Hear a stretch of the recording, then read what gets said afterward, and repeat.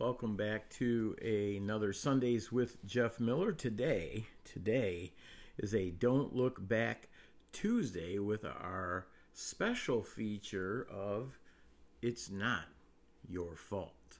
But first, we're going to get to the most important thing, because that is exactly what you're listening for today. Is you want my advice on the waiver wire, and that's where we're going to start.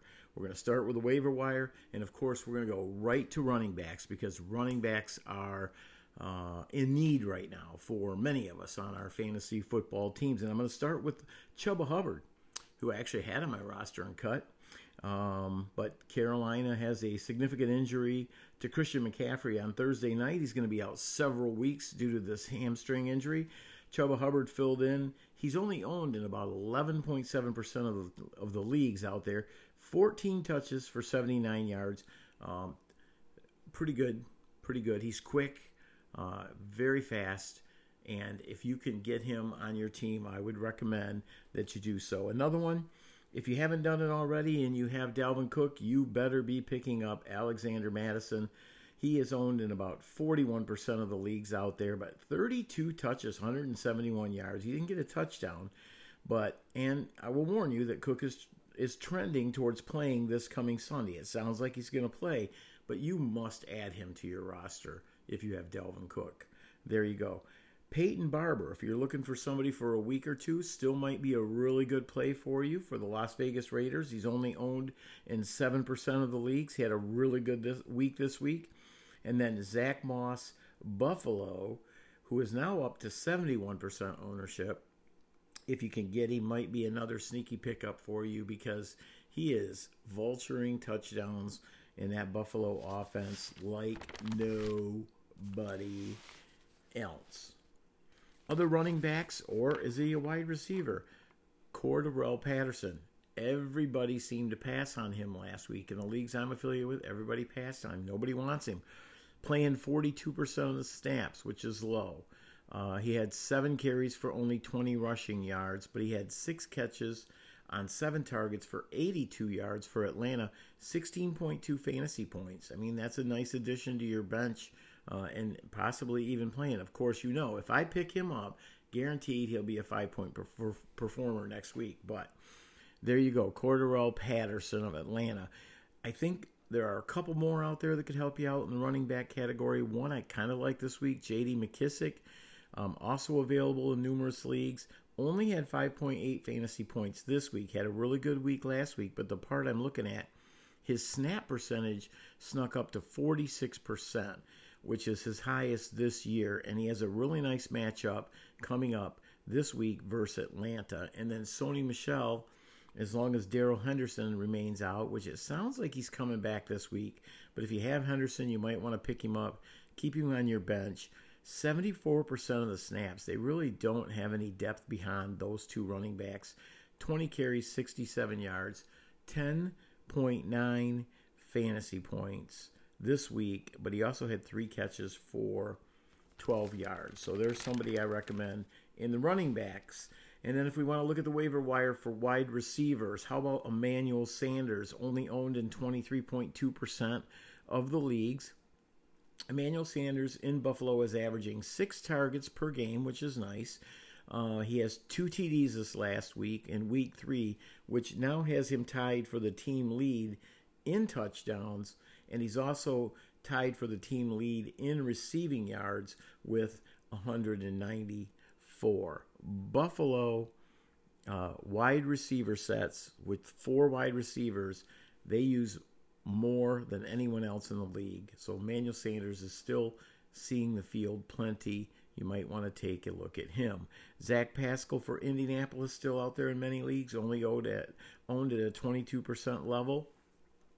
Week 15 of last year through week 2 of this year, he's averaging 16.6 fantasy points per game, 7 targets in week 3, which is a season high for him, and he leads the Indianapolis Colts with 3 touchdowns. And then Hunter Renfrow for the Las Vegas Raiders, also having a decent time. He's only playing 52% of the snaps, which is low for a receiver. But last week, 5 catches, 6 targets, 77 yards, 18.7 fantasy points. last week. And then here's one that I think might be a sneak pickup. Looked really good to me yesterday, what I could see. Deshaun Jackson still has wheels. Los Angeles Rams, 3 catches, 5 targets, 120 yards, and 1 TD, 21 fantasy points. You might want to take a look and see if he's out there. He might be one of those guys you can play when necessary and play for the upside, because let's be real, Matt Stafford is throwing the football in Los Angeles. Couple tight ends you might want to look at on the waiver wire. Dalton Schultz of Dallas played 69% of the snaps this week. His average so far for the season is 13.4 fantasy points per game, which is a very nice number. Last week, 26 fantasy points on 6 catches, 7 targets, 80 yards, 2 touchdowns. And then my other pick out of Minnesota, Tyler Conklin, 72% of the snaps. He's averaging 10.5 fantasy points per game this season. Last week, 20 fantasy points, 7 catches, 8 targets, 70 yards, and 1 touchdown. There are some things out there that you need to know, and I am going to share those with you in 1 second. Look at me, son. It's not your fault. All right, welcome back to Sundays with Jeff Miller on our Don't Look Back Tuesday episode. Remember, you can get a hold of me at Sundays, SONDAZ, with Jeff Miller at gmail.com. If you have any questions that you'd like me to answer for your fantasy football team, I would be more than glad to do that for you. Some things you need to know. You need to know that James White is out indefinitely and that the possible backup there is Brandon Bolden. You also need to know that Rob Gronkowski's ribs are okay, and his revenge game this week versus New England is in place, and he will be playing. A.J. Brown is going to be week to week, as is Juju. Well, they're calling him more day to day with his rib injury, so you want to keep an eye on those two guys. How about some sneaky pickups? Rashad Bateman of Baltimore is set to return. If he's available in your league, you might want to take a look at him. And then the never-ending, and the guy who just keeps coming back and coming back and coming back and had more comebacks than anyone, Josh Gordon, signed with the Kansas City Chiefs. Are you considering picking him up? Would you consider picking him up? And how about George Kittle? He has had no TD since week 6 of last year, although he had a really nice line this week. 7 catches, 9 targets, and 92 yards, 17.1 fantasy points. How about the Las Vegas Raiders? They're the first team in NFL history to win each of their first 3 games where the opponent had won 10-plus games the prior year. Those are things you need to know. Also, I got to talk a little bit about Justin Tucker's doink-doink kick versus the Detroit Lions. I mean, did you know that back in 2013 he also kicked a game-winning touchdown for 61 yards against the Lions? Did you know that? This one happened to be 66 yards. And in case you didn't know, the other record that Dempsey held for years was also kicked against who? The Lions. So if you're playing the Lions, I'm going to recommend you use your kicker. They have good luck against them.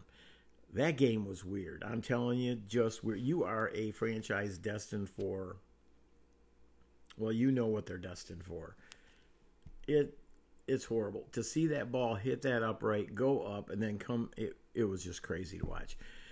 Jamal Agnew returned a missed 68-yard field goal attempt. 109 yards for a touchdown for the Jags. He tied for the longest TD in NFL history. It is the third return of 109 yards. Antonio Cromartie did this on a missed field goal, and Cordarrelle Patterson also did this on a kick return for the other 109-yard touchdown. Josh Allen completed 12 of 17 attempts this week on passes of 10-plus air yards for 218 yards and 3 TDs. He's back. The Bills recorded 21 unanswered points to start the game, dating back to the fourth quarter of Week 1. They have scored 59 unanswered points, second longest such streak in franchise history, 86 points in 1972.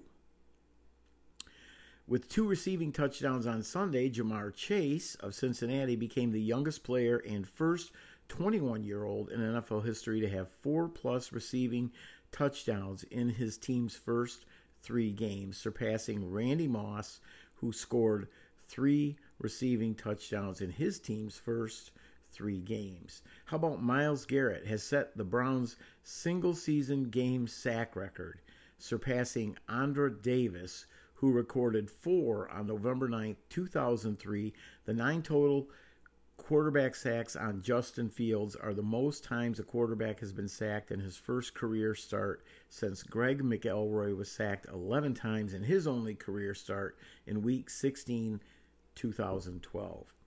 Clyde Edwards-Helaire, Chiefs running back, averaged 6.5 yards per carry on runs between a tackle, 11 for 72, so we kind of found out that maybe that's what they need to try to do more often. The Chiefs currently have a losing record for the first time since Week 10 of 2015 and will finish a week in sole possession of last place in the AFC West for the first time since Week 6, 2015.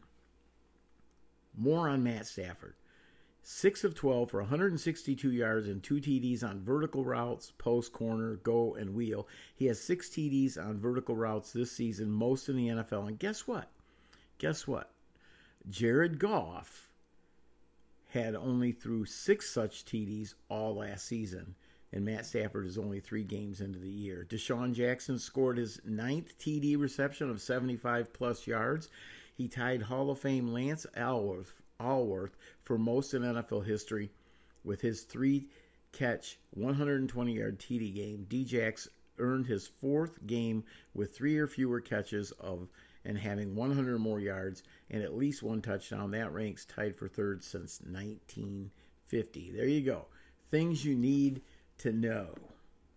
Now, let's move on to the part of the show we all love. It's not your fault.